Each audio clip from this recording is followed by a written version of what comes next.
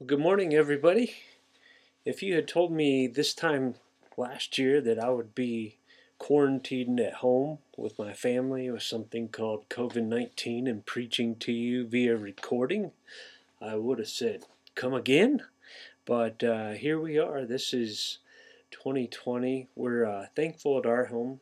Our symptoms have been very mild. One of my major ones is I could sleep at any time. So I was thinking, hey, for those of you who enjoy a rest during sermon time, maybe we'll be on the same page today. I can't see you, but I know who you are. We've also been able to, because it's been mild in our home, find a humor in quarantine. Our boys are doing their school at home for the next 2 weeks, and Carolyn was earlier singing Joy to the World in her festive and not just a festive voice, but a silly voice as well. And Jaden, our 14-year-old, came out and said, "Shh, I'm streaming with school. I don't want them to hear that." So maybe some of you relate to some of that this year. At the same time, while our case has been mild and we're doing okay, we know that for others it's been more serious. Kitty was in the hospital for a time, and thank the Lord she's at home recovering. Pray for her. Pray for Mark, who is in the hospital right now. We also know of some folks who have lost friends to COVID this year.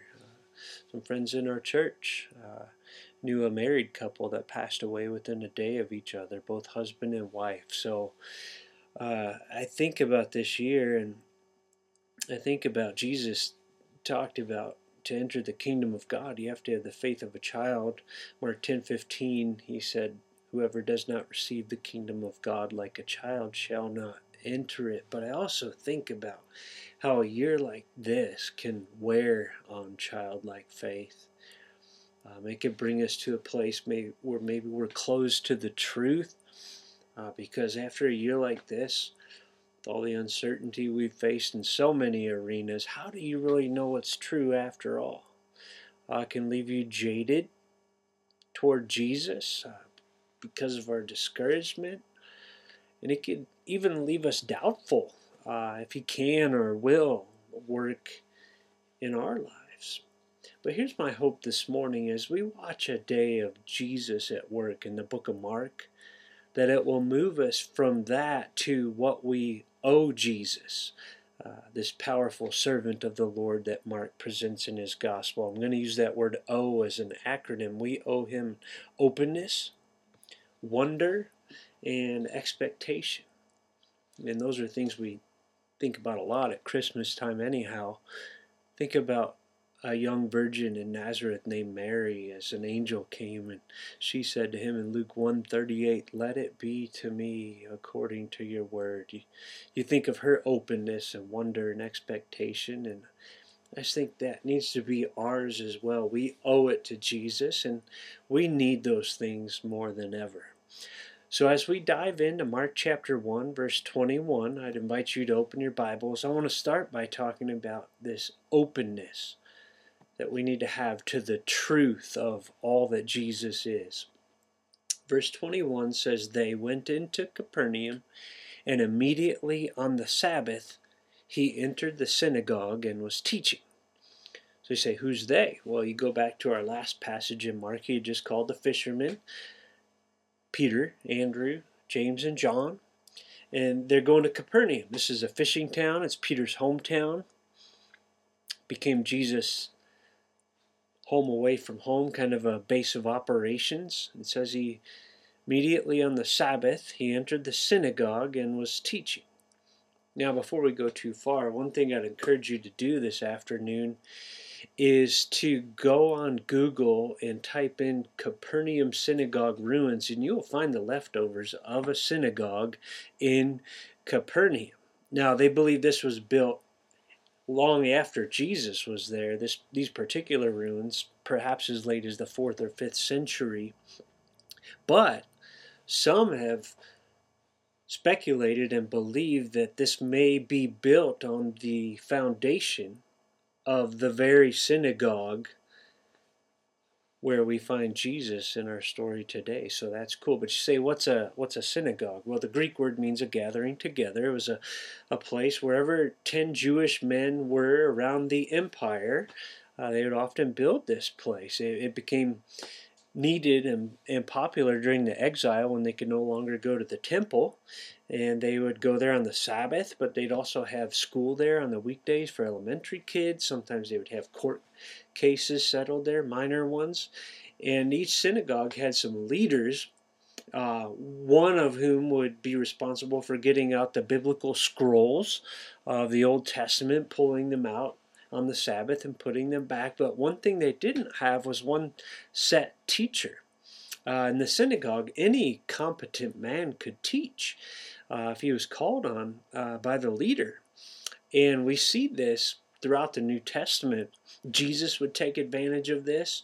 Luke 4:16, in his hometown, Nazareth, says he came to Nazareth where he had been brought up, and as was his custom, he went to the synagogue on the Sabbath day and he stood up to read. So he would do this customarily. He would go to the synagogue. Paul would later do it. And you look back and you're like, wow, it's almost like God was in control when he facilitated these spreading all over the empire so Jesus and Paul and others could spread the truth of the gospel. But that's what's going on in Capernaum this day. Jesus got up there. After the reading, the teacher, in this case Jesus, would sit down and begin to teach. And verse 22 says they were astonished at his teaching, for he taught them as one who had authority and not as the scribes. So something about his teaching that day astonished them. It says he taught as one who had authority, not as the scribes. What are the scribes? We hear about them a lot. You've probably encountered that term if you grew up in the church. Well, these were the authority of the law. They were pros at interpreting and applying the law among the Jews. And they would get into the finer points of law and debate.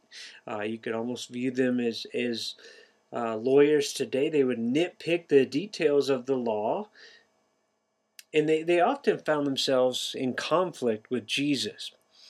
But the way they taught was very different from the way Jesus taught. They would often say, Rabbi or teacher so-and-so says such and such, just like we do sometimes when we quote a teacher. But that's quite a contrast from the way Jesus came on the scene. Jesus taught with authority, and that word can imply a unique knowledge, unique power. Where they said Rabbi so-and-so says such and such, you think about passages like in Matthew 5 where Jesus would say, you have heard that it was said, you shall not commit adultery. Matthew 5:28, Jesus goes on to say, but I say to you that everyone who looks at a woman with lustful intent has already committed adultery with her in his heart.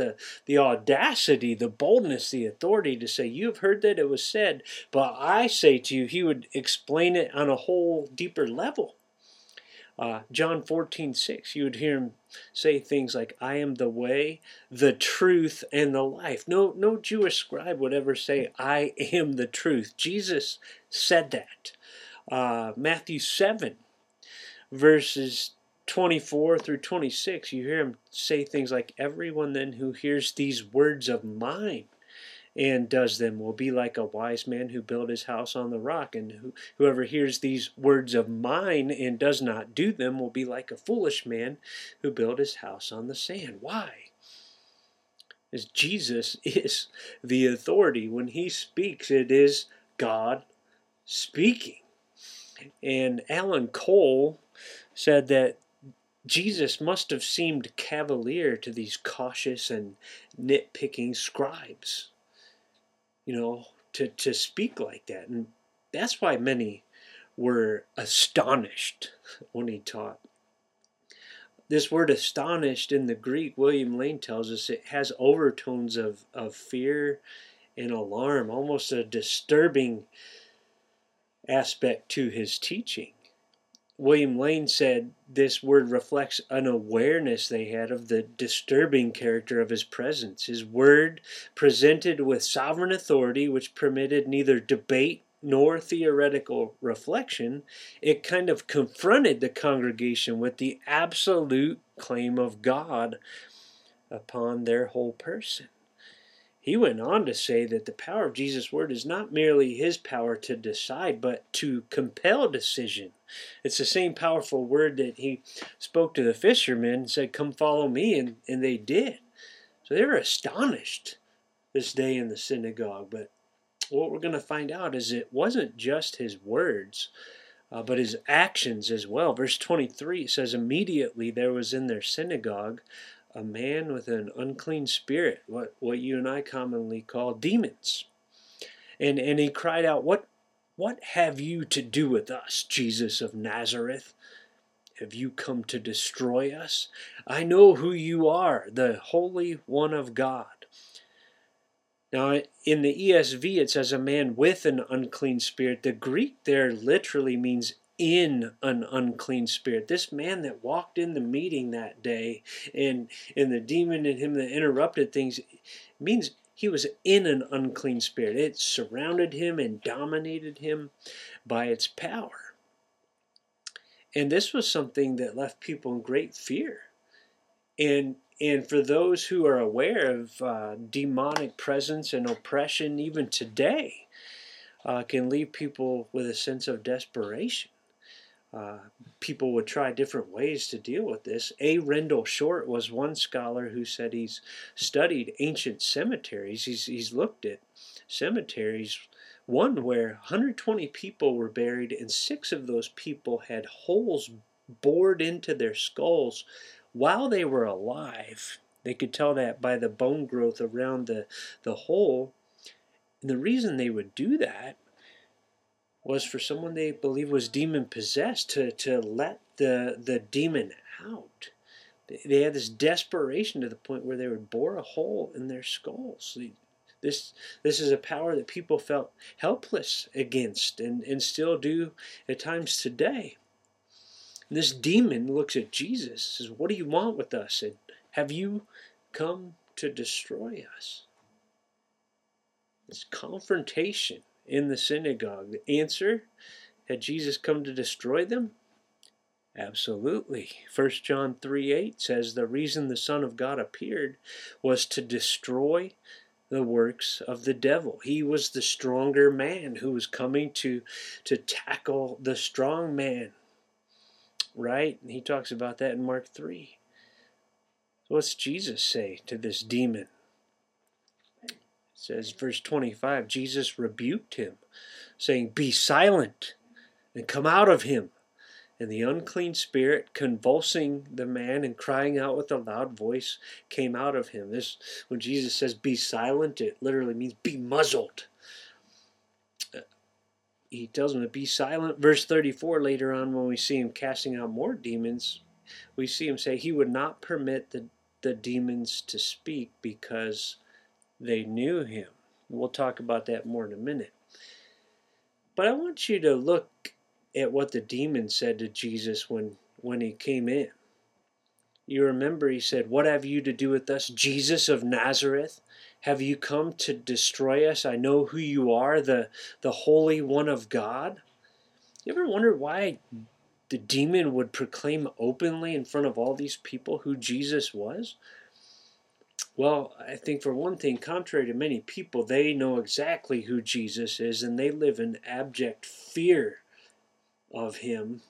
They realize his holiness versus their uncleanness, and almost just comes out. But I believe there may be something more at work here as well. Some scholars believe that at that time, when it came to doing exorcisms or getting power over an enemy spiritually, the way you would gain power over the other was by saying their name in its entirety. So some believe that what this demon was doing in light of the current custom and ideas going around is say Jesus' name in an attempt to gain power over him. Not just Jesus of Nazareth, but the Holy One of God. He's going through these complicated gymnastics in this spiritual confrontation.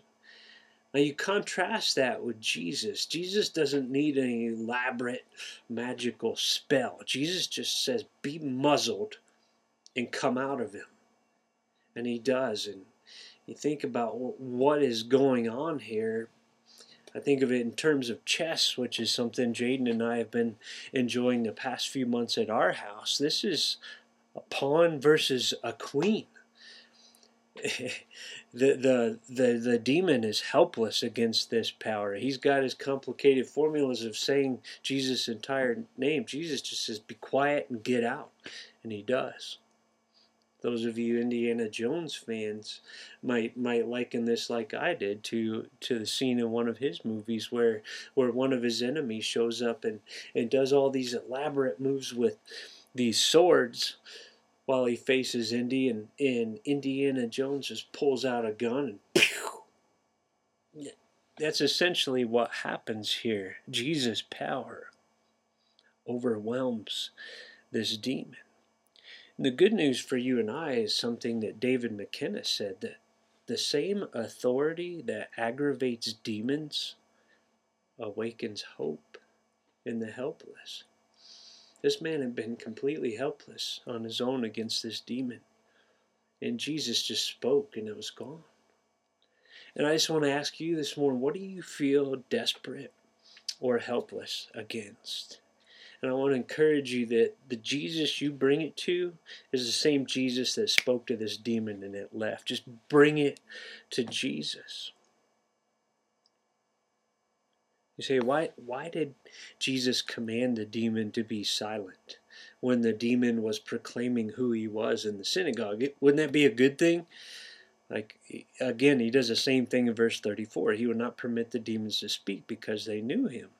Elsewhere, we even see Jesus telling people he healed to say nothing for a time.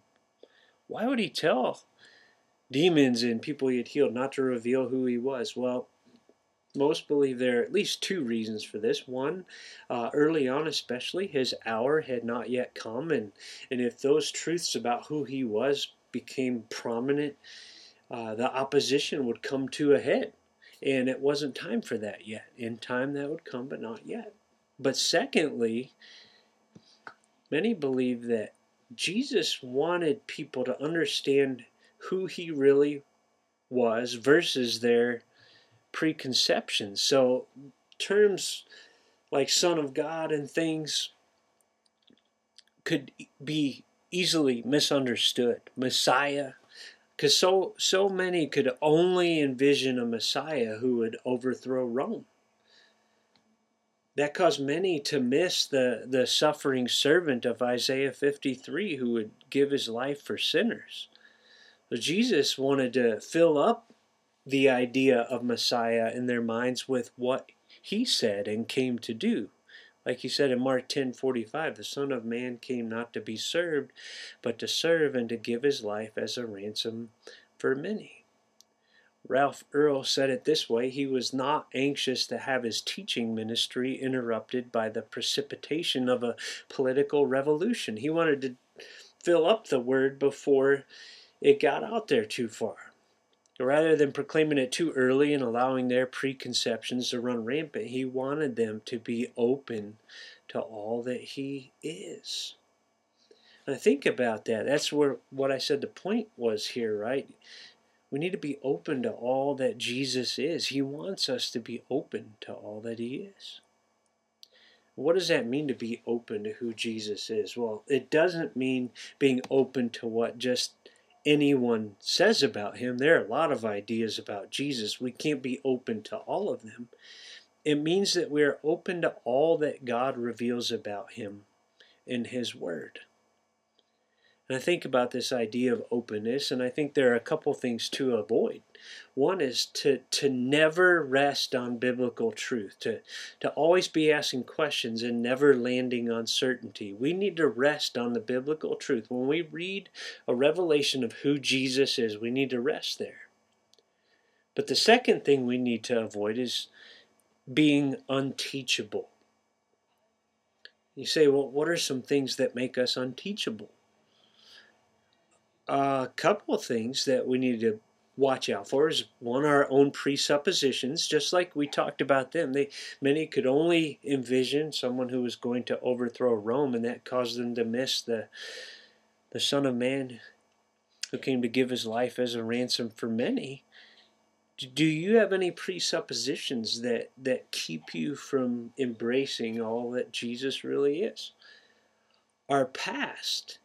Sometimes we've been exposed to teachings in the past. Guess what? Just because it's in your past, or just because you heard it when you were a child in church, doesn't necessarily make it true. It may be, but you need to take everything that you've heard about Jesus in your past and submit it to the truth of God's Word. And if God's Word differs from what you learned in your past, then embrace the truth of who Jesus is, even if it means laying aside something that you treasured. Go with God's Word. And same for our preferences. Sometimes God's Word teaches us something about Jesus that doesn't line up with our preferences. Will we be open to God's Word? We must bring every thought captive to Christ. Everything needs to be checked against the Word of God. So those are some of our own presuppositions, our past and our preferences. There's also the false teaching of others. Many of us at different points along the way have heard false teachings about Jesus. Some grow up in cults or churches where the Bible is warped or misused. You need to submit that to the Word of God and go with the Word of God. And then lastly, I'd say there's the constant working of the enemy, his lies and his doubts about Jesus. So be aware of those things. CenturyLink had to come to our house one time because our internet was going slower than we thought it should be. And after looking around the house, you know what they found it was? Behind our television unit, there's a phone jack. I was talking to the technician about it, and Evan said, "What's a phone jack?" And we explained to Evan, back in the day, you used to plug phones into your wall, back before everybody only used cell phones. But as you know, today, those are connected with the internet.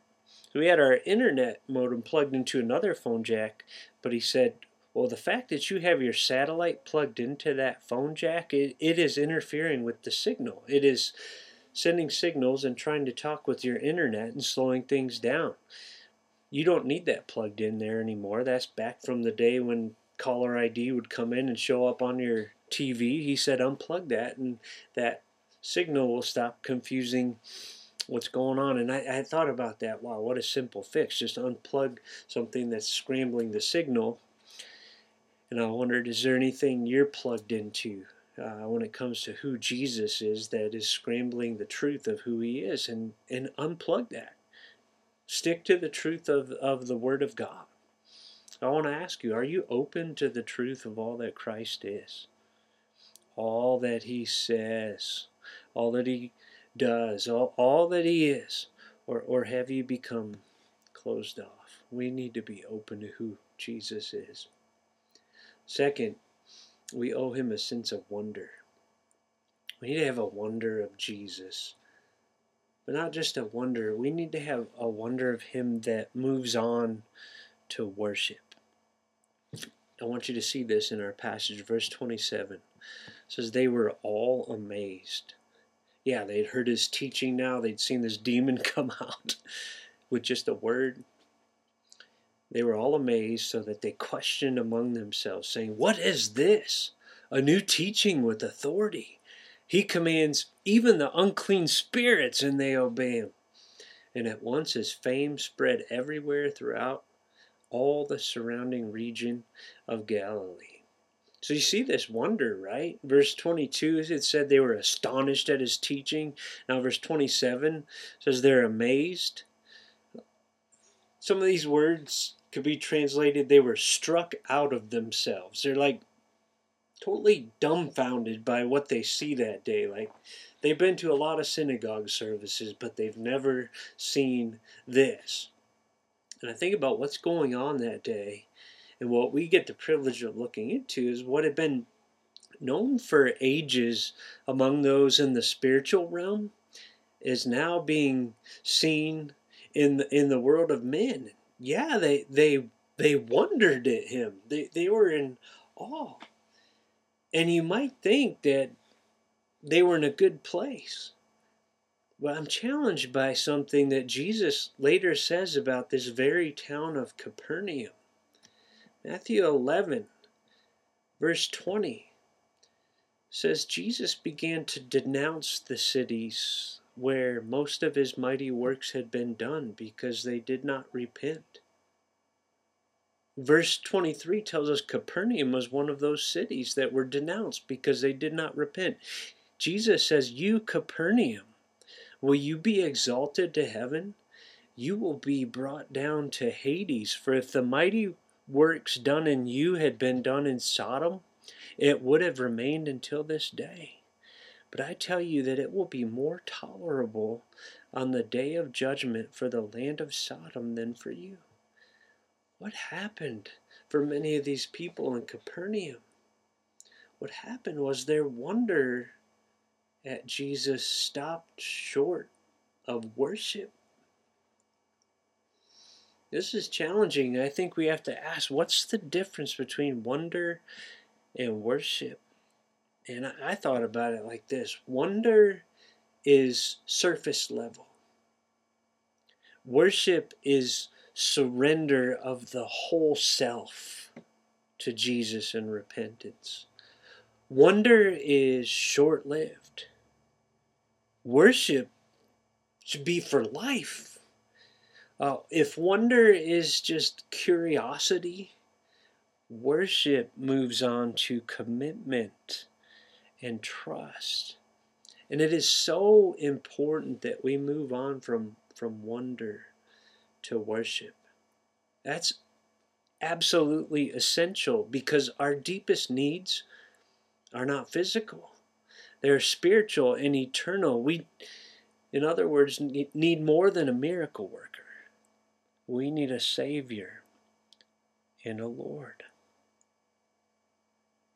All of his works and words were designed for us to believe, to trust in him. That's what John said in 20:31. These are written that you may believe that Jesus is the Christ, the Son of God, and that by believing you may have life in his name. So I hope you have a wonder of Jesus.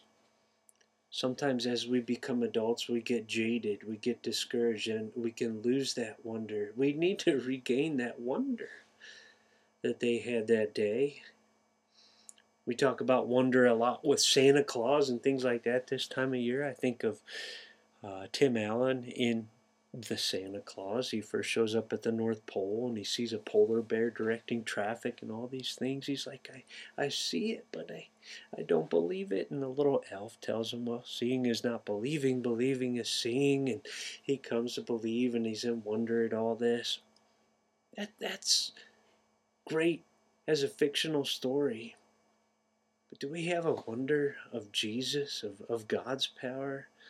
Think of wonder throughout the Bible, the wonder of Moses at the burning bush, the wonder of these people at the synagogue that day at Jesus' authority and his teaching and power.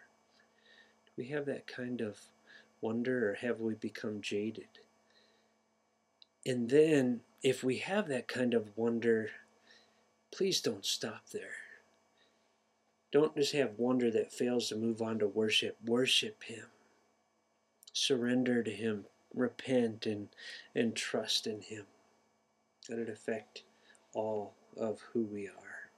Last but not least, just this sense of expectation. Expectation, this faith that Jesus has and will bring his power to bear in our lives. Man, do we need that.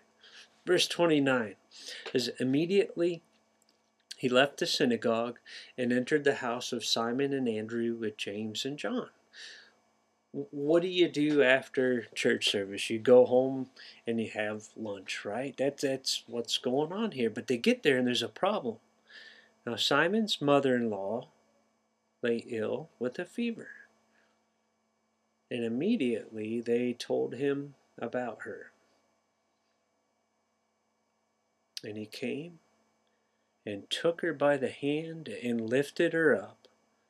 And the fever left her, and she began to serve them. Now, man, fever is something we can relate to this year. We had one running through our house earlier this week. I know many of you have as well. But you see what Jesus does? He came and took her by the hand, lifted her up, and the fever left her, and she began to serve them. I love what Warren Wiersbe says about this. He said, Peter and Andrew not only brought their friends James and John home with them from the service, but they also brought the Lord home. That is a good example for us to follow. Don't leave Jesus at the church. Take him home with you and let him share your blessings and your burdens. One other man talked about the cost of following Jesus. Later, Peter would say, we've left everything to follow you, but also the blessing. He brought Jesus into his home, and Peter's wife's mom was healed. And I look at this, it just says the fever left her and she began to serve them. Most of you know when you've had a fever and you've been sick, it takes a while to come back. Like you're kind of wiped out and tired, but listen to what William Hendrickson wrote about this moment, the power of Jesus with just a touch, the sheer power he has against that which we're helpless against. He said, one moment just before Jesus had taken her by the hand and had rebuked the fever, there were flushed cheeks, burning hot skin, profuse sweating, dryness in the throat, perhaps violent shivering. The next moment, every symptom had vanished completely. Not only was the woman's temperature normal, but such a surge of new strength is coursing through her entire being that she herself insisted on getting up. She gets up and serves them.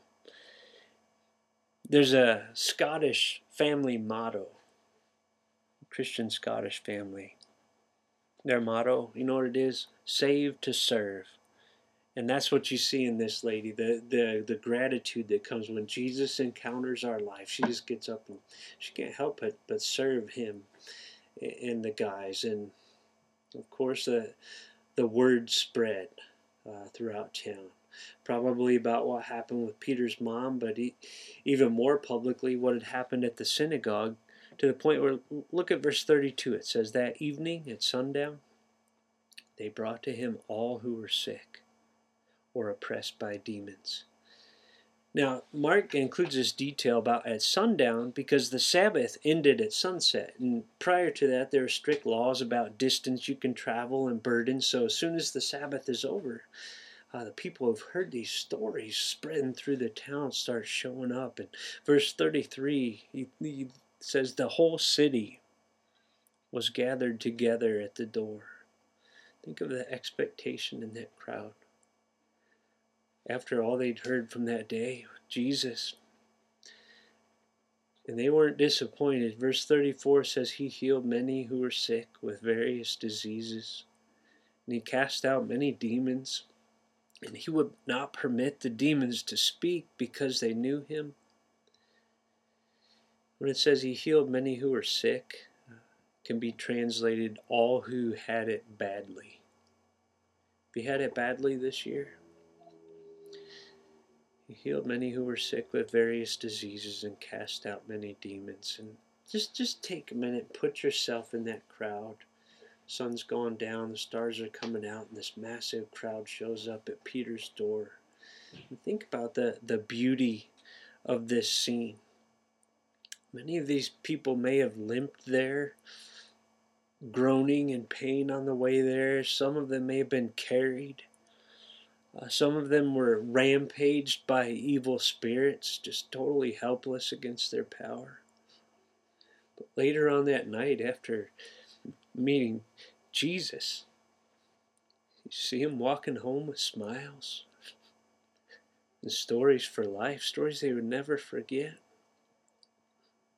Ralph Earl said, "What a glorious sunset scene that was." Many people in Capernaum had their first good, painless sleep in months.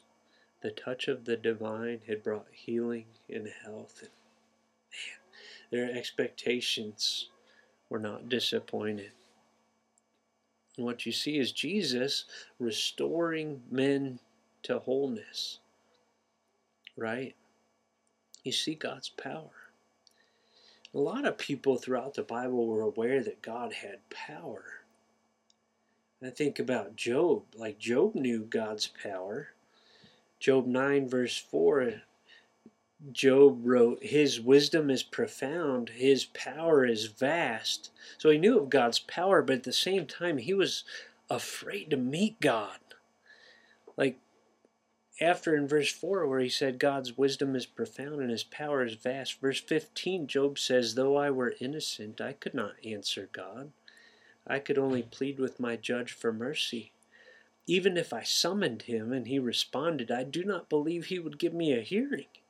He would crush me with a storm and multiply my wounds for no reason." So he knew of God's power, but he was afraid even if he could meet with God, God would crush him.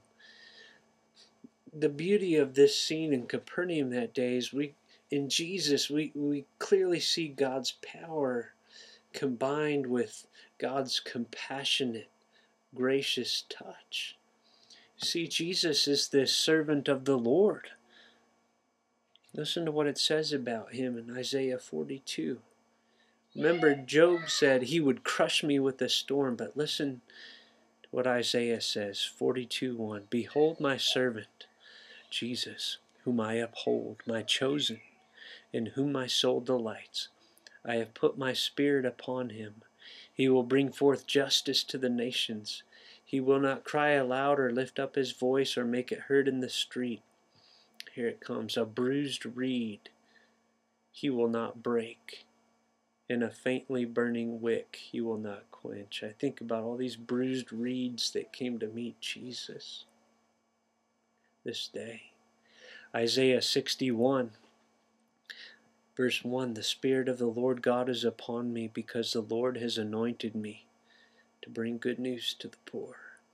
He has sent me to bind up the brokenhearted, to proclaim liberty to the captives and the opening of the prison to those who are bound, to proclaim the year of the Lord's favor and the day of vengeance of our God, to comfort all who mourn, to grant to those who mourn in Zion, to give them a beautiful headdress instead of ashes, the oil of gladness instead of mourning, the garment of praise instead of a faint spirit." You see God's power and compassion together on display in Capernaum. As word spread, people came, brought others with this great expectation. And I wonder if we have expectation, this faith that Jesus has and will work in our lives.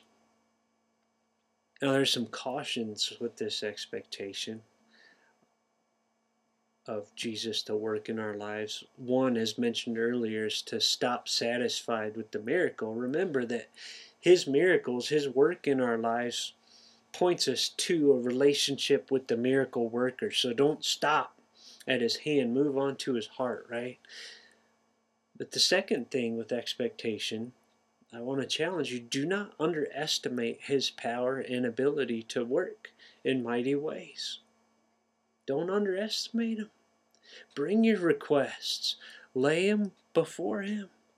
The third is to overestimate our ability to control and demand when and how he works. Listen, sometimes Jesus works the miracle this side of eternity.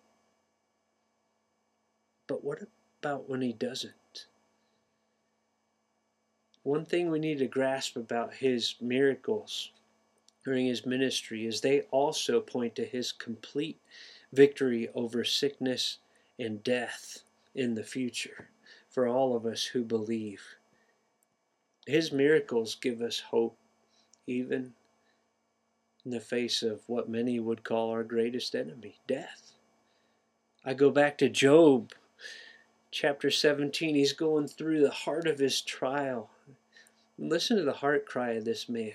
And many may have this same cry today. Job 17:15, he says, "Who can see any hope for me? Will hope go down to the gates of death? Will we descend together into the dust?" Many wrestling with those questions. Let's look back through them, looking back through the lens of Jesus. Who can see any hope for me? In Jesus we can see hope, even in our trials. Will hope go down to the gates of death? In Jesus, yes. Hope goes down with us, even to the gates of death. Will hope descend together with us into the dust? Yes. Why? Because he overcame death. I think about that and I just think, man, do I live with expectation? Faith that Jesus has and will bring his power to bear in my life. I know this year is overwhelming. Last night about 3 in the morning, some of the things we've been wrestling through with this year kind of came to a head, and Carolyn and I just took them to the Lord. Said, "Lord, some of this stuff is discouraging us. Please help us. Please help us." And I had this picture in my mind, like sometimes maybe you feel like this too, like a juggler, like you're juggling all these balls, and if you're like me, inevitably you feel like you're dropping some. But I just had this awesome picture of God and his power, realizing that he is holding me. And even when I drop some of those balls, he's still got me, and he's still got them all squarely in the palm of his hands. Have you brought your struggles to him, whatever they are? With expectation that he has and will bring his power to work in that situation, whatever's overwhelming you. And then who else can you bring to him? By telling them about him, or bringing them before him in prayer. You have that kind of expectation. As I close, I just want to say, I know there may be some who hear this message and have a little skepticism, that looks at this and says, "Wow, what a great day in Capernaum that was." But guess what, Scott? We were not there. We're not there in Capernaum. It's true. Well, we were not there. But you know what? Jesus is here. That's where the hope comes in. Same Jesus that was there working in Capernaum lives here. Matthew 28:20, he told his disciples, "Behold, I am with you always to the end of the age." Man, I think about God with us, and I think about something he wrote to Israel, some ideas that his children today can even hold on to, though, of his presence with us. Isaiah 43:2, "When you pass through the waters, I will be with you. When you pass through the rivers, they will not sweep over you. When you walk through the fire, you will not be burned. The flames will not set you ablaze." I think about the Psalms. When I think about openness to all that God is. When I think about wonder that moves on to worship, and when I think about expectation. And I want you to just close your eyes. Walk through a couple verses with me in Psalm 86, a psalm I read in my quiet time this morning. Psalm 86. I first want you to think about, are you open to all that God is? And here's a great prayer, Psalm 86:11. "Teach me your way, O Lord, that I may walk in your truth. Unite my heart to fear your name." There's a great verse to pray, to help us move into an openness to all that God is, right? Do you have a wonder that moves on to worship? Listen to Psalm 86, 8 through 10. The wonder in these verses. There is none like you among the gods, O Lord, nor are there any works like yours. All the nations you have made shall come and worship before you, O Lord, and shall glorify your name. For you are great and do wondrous things. You alone are God. You hear that wonder that moves on to worship? Then last but not least, you have that expectation of faith that He has and will work in your life. Psalm 86, 1. Incline your ear, O Lord, and answer me, for I am poor and needy. Preserve my life, for I am godly. Save your servant who trusts in you. You are my God. Be gracious to me, O Lord, for to you do I cry all the day. Gladden the soul of your servant, for to you, O Lord, do I lift up my soul. For you, O Lord, are good and forgiving, abounding in steadfast love to all who call upon you. Give ear, O Lord, to my prayer. Listen to my plea for grace. In the day of my trouble I call upon you, for you answer me. Jumping down to verse 16. Turn to me and be gracious to me. Give your strength to your servant and save the son of your maidservant. Father, I thank you for this Sabbath in Capernaum, where we get such an awesome look at Jesus, the Jesus who lives in your children today. And Lord, I know firsthand the battle. Lord, to lose that childlike faith, to be closed to the truth of who you are. Lord, to be jaded because we're so discouraged. And to grow skeptical of your ability to work in our lives. But Lord, I pray that your Spirit would work in your children today to help us have an openness, that you would teach us all that you are, all that Jesus is, all that the Spirit within is. Lord, even if it means shifting our ideas because they were unbiblical, Lord, help us to be open to all that you are. Help us to have a wonder of who you are that moves on to wholehearted worship. Lord, and help us to come to you with expectation. Expectation, not just that you'll work someday, someplace, some other time, but that you can work in our lives today. We can bring the things that we feel helpless against, and that you're the same God who spoke a word and demons cringed in fear and left. Same God who grabbed Peter's mother-in-law by the hand. Fever just left. Lord, we trust you with the timing. Lord, we trust you. Help us to rest in you. Help us to shine the light of Jesus in this world. Bring your peace upon your people, that we might be a witness to a world that needs the same Jesus that walked in that synagogue in Capernaum,